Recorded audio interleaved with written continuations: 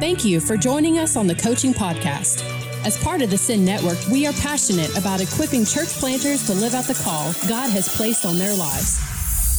Join us as we talk through healthy coaching practices and why every church planter needs one. Here's your host, Dino Sinesi.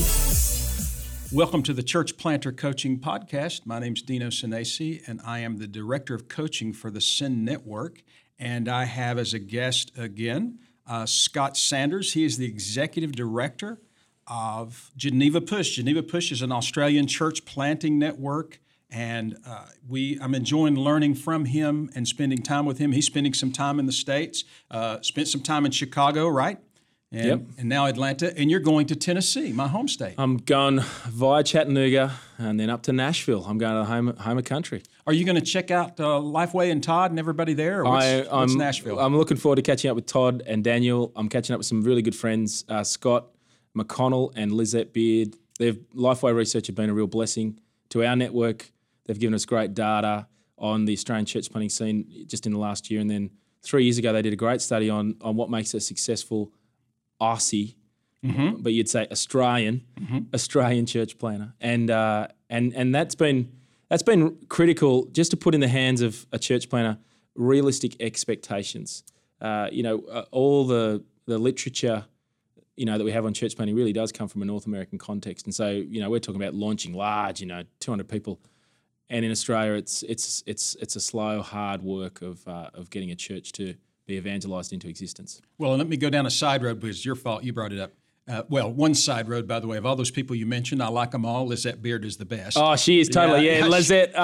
She rocks. She's been fantastic. So she came down and did. I spent a week. Spent a week sort of sending her around doing focus groups. Okay. And it was hilarious. So. Big shout out to Lizette. She's fantastic. Yeah, that's fun. But expectations. So I do realize that expectations are different in Australia, but expectations are killers of church planters everywhere. That's correct. And my friend Clint Clifton did an incredible tool. He created a tool that where a planter would essentially evaluate his expectations starting, and then in a year he would come back to that. Yeah, great tool. It's I have to show it to you. Yeah, it's really good. It's in the back matter of my book that'll be coming out at the end of the year. So good segue there. You need to buy that. By the way, no, it'd be free for most everybody, but it's and his book is really good too in church planting thresholds. Yeah. So, but anyway, talk about expectations, man. How could we help these guys? Set realistic expectations. Well, I think one of the key things is to encourage them not to do everything yesterday.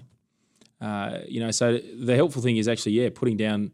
At 6 months we're going to be at this level. At 12 months we're going to be at this level, and check those goals and make sure they're realistic. Because so what is it? In Australia, what does that look like? Well, by year 3 or 4, you should be about 70 to 80 people, and that's okay. Now we have planters in our network who are at 250 or 300, but they're in city contexts. They're in places where there are loads of people, or they're in a new growth area where people are moving in, and it's relatively easier to reach somebody. So that'd be the first one. I think part of it would be to always just check your motivations as well. So we go to conferences and and hear the best often, and so I'd always be saying to a church planter, check your motivations and your heart. What are you doing this for? Like, the reality is, no one has pure motivations. Unfortunately, we're all sinners. Right. We're all in need of grace, and so I think always we need to ask ourselves, what are our motivations? And I think having realistic expectations, helps drive behaviour. We want to see the lost reached. We want to see more people in discipleship groups, in investigating Jesus groups, and then meeting regularly around the Word of God. Church planting at the end of the day is seeing people evangelized, and the fruit of that is a church. Yeah. So, yeah. And I heard on your website one of your planters talking about the hard deadlines and the soft deadlines. I thought that was interesting, and even in expectations, understanding what's a soft deadline and a hard deadline. Of course, coach helping with both of those. Plan in pencil. That's another one. Plan in pencil, which means God could, we had one planter who they were struggling to get through that sort of out of the home, the 40 to 50 group. A local house church, the pastor burnt out. and so they got 30 people. So they were able to launch, 6 months ahead of time. Now, you don't say, you don't put in your plan, have a local house church fold and enfold them into the church. That just happens. Yeah. Right. So, well, let's talk about your coaching system a little bit more. We talked in general about coaching in our previous podcast, but I want to talk about what you're seeing that's working really well in coaching. We have a lot of coaches listening too, and some people who are in charge of coaching systems, coaching champions in cities, coaching leaders, and so I want them to be encouraged in what they're doing as well. Well, it's helpful to know that all our coaches have ministry experience in the Australian context, and all of our coaches also have church planting experience. Mm-hmm. So we do have a smaller number who have significant ministry experience, but majority of our coaches all have Australian church planting experience, and that's I think that's important. Even the British are different to us, even though we sound a little bit similar, and the Americans, again, we're very similar in lots of areas, but we're also different. So I think it's important for them to have an Australian church planting coach. Mm-hmm. You've seen it. One of the great things about the US is they're able to monetize and systematize and curriculumatize anything, and then put it online and sell a coaching tool. I'd encourage an Australian church planter to be getting coached by an Australian. Likewise, I'd say to her, if you're planting in North Carolina, find someone in North Carolina who has planted a church there and get alongside him. Yeah, so I love that too, just so that when they look at the harvest, they're seeing the exact same thing. And coaching that's driven by the harvest, driven by the mission of God is so much more important than some kind of tool or technique to help somebody. And so the real help to me is a mutual heart for what's going on. So we see the same outcome.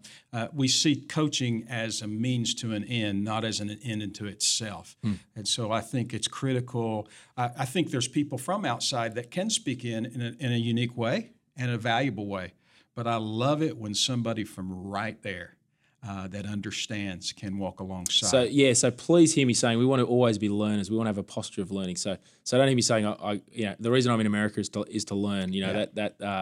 That's why I'm here. I think the other thing in terms of what's working right now for coaching, well, ultimately it's the same. It's the same everywhere, isn't it? The power of the glory of the gospel. It's our message. It's the thing that we want our planners to be motivated by, shaped by. Our church planners are, their messages, they're proclaimers of the gospel, and so. The thing we've got going for us is I think we've got the most credible, plausible story for how to live, in the world that God has created for us. And so I think we need to keep reminding ourselves that as coaches, especially because we can be technique driven and we can slip into I've got the methodology that works, and so we need to remind ourselves the methodology that works is the Holy Spirit working through His Word. Preaching and proclaiming Jesus. We've also, my director of coaching is going to want to say as well, we've got a great director of coaching. So I think I just like you, I've got a great team of coaches, volunteer coaches who are giving up their time, and then I've got two directors of coaching. One who's training our wives, one who's training our blokes, our husbands. Both Craig and Kathy. They're exceptional godly people. They're experienced. They're over 50. So they've got the grey hairs. They've got the ministry experience, and they've got a heart that wants to train and equip our network. And so we can't do coaching without volunteer coaches. There's no way I could catch up with 75 church planners by myself. We've got a network of 45 coaches who are doing the hard work of listening to our planters every month and helping them work through blockages and everything else. Excellent.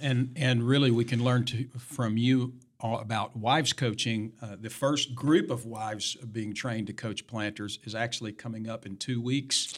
And so we're just really getting started. So I'm looking forward to talking to your coaching directors and dialoguing a little bit about what's going well for them. But I appreciate looking at both elements of the church planting coaching our team, church planting team, which is the husband and the wife if they're married. Yeah. So very good. What's your biggest challenge now when it comes to providing a planter for every coach, and even a coach for every planter, and then a coach for every planter's wife? I guess our biggest challenge at the moment is with both our wives and husbands coaching, we do have an oversupply at the moment, but. So part of that is, we want to be ahead of the curve We want to be training, more than we need. We want to be training too much because you want training to be happening just prior to when you're actually going to implement it. It's far better than learning something 5 years ago and then only just implementing it today. So one of the biggest challenges, I guess, is that in Australia we are small. Evangelical Christians are a small group where we're under-resourced. We're doing evangelism in a hostile context as well. So there's gospel climate change. The climate now has I guess moved from apathy to open hostility towards Christianity and Christian values in Australia. There's churches are being targeted, and if you're a Christian, you're being targeted by mainstream media as well as non-mainstream media as well. So I think in all that means that we just don't have. I was telling you over breakfast this morning. I don't have a city that has 25 church plants going off at the one time. Like I look with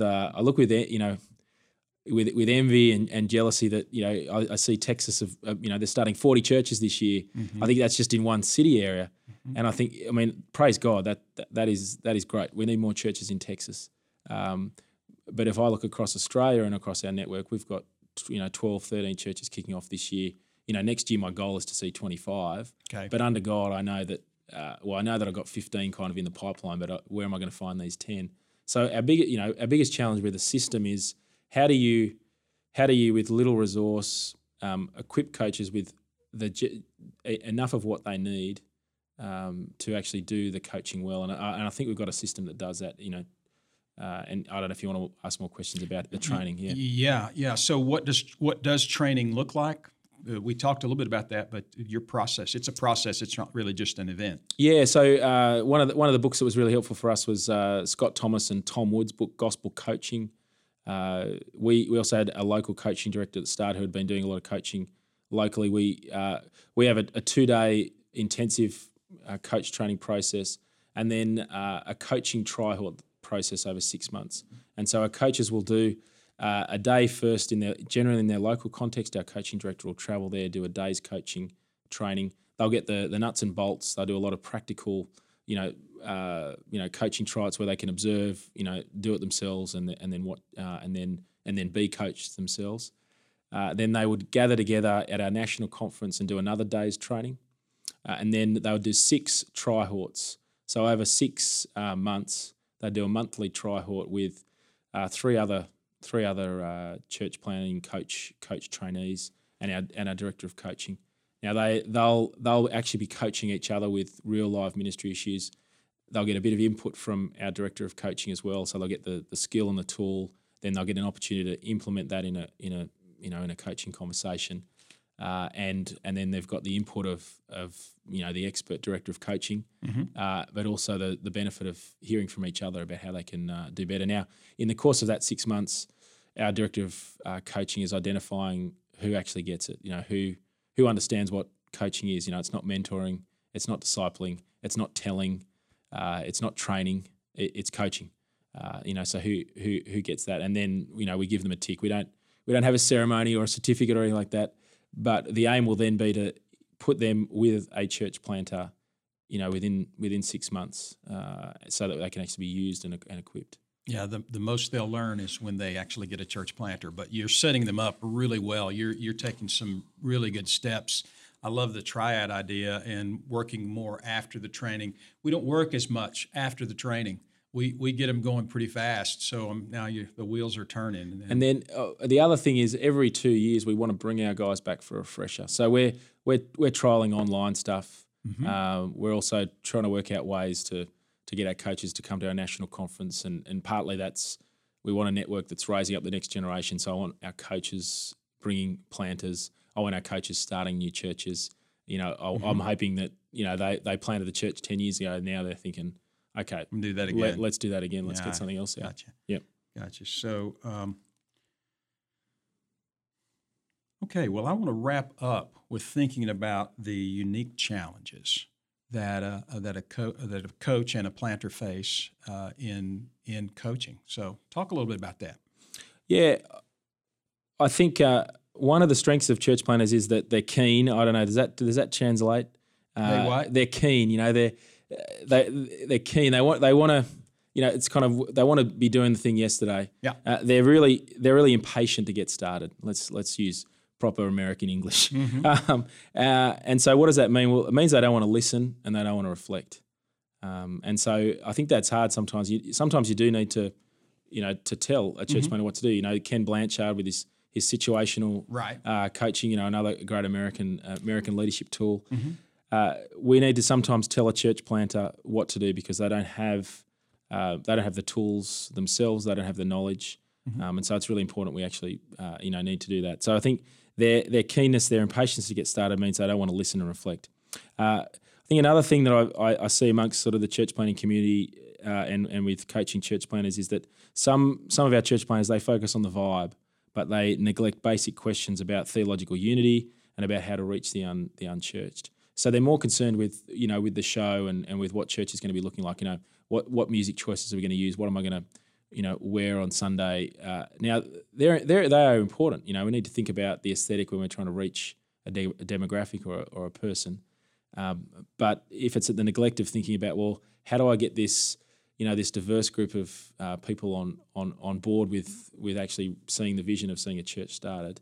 If it's at the neglect of actually doing the work of an evangelist, then they're missing they're missing something. So I would say don't just focus on the vibe. Keep thinking, how do I input into these people a desire to see the word, people gathering on the word and then taking that word out to the streets. Third thing, some focus on being more theologically pure, but they neglect evangelistic strategies. They don't give their time to doing the work of evangelists. So you've heard me talk about evangelism twice. That means they spend their time in their study working on their sermon. They spend time in their study, often on Facebook arguing with people that aren't even in their local community. And so we need to keep reminding a church planter they don't need to be the best evangelist, but they need to model it. They need to regularly be saying to their church family through their preaching, hey, I was out talking to Dino. He runs an Italian restaurant. I've been taking my family there for ages, and man, I sucked this week. I tripped up and I said the wrong thing, and that's and that's okay. And they also need to hear, I've been talking to Dino for the last 12 months, and he's finally said yes to come along to our McDonald's prayer group. Where where the guys just get together and pray, and he said, I want to come along and read the Bible with you. So that needs to be 25, 40% of your time, either doing evangelism with others, doing it yourself, modeling that, reading the Bible one-on-one. Ultimately, the word of God is, it's the most powerful tool in the church planter's toolbox. So get it out there. Yeah, very good. Well, and you just made me click back into an old story I told you at breakfast, but literally in the 60s when it wasn't cool. There was a pastor sitting down in an Italian restaurant talking to my dad, and that's exactly his story. So that's good. So accountability, I think, is the way you'd sum up some of addressing those unique challenges, that the coach brings accountability to the table so that the planter would process these things. That's why you're the coaching guy and I'm not the coaching guy. That's why you're writing the book and I'm just talking on a podcast. No, but really these are typical struggles and typical blind spots, and the consistency, the abiding coach who's there, who gets to know the heart and the passions and even is able to directly communicate when he sees the planter move off course in a direction that's going to be damaging for him or damaging for others. So man, I've enjoyed these two podcasts. I've enjoyed time together with you. I know you got more people to see. And if you're out there and you're a new coach and maybe you're looking for some encouragement, in most Sin cities, there's going to be a coaching champion, or there's going to be a Sin City missionary in all cities that will help you develop your skills and get opportunities to help church planters through coaching. But I appreciate all you guys out there who are volunteering coaching, not only in Australia, but also in the States. We could not do it without the great volunteer force that's helping our planters move forward and fulfill what God's calling them to do. So this is the end of our podcast today. Until the next time, keep coaching. You have been listening to the Coaching Podcast, a resource of the North American Mission Board. Are you a church planter in need of a coach? Visit namb.net/coaching to learn more.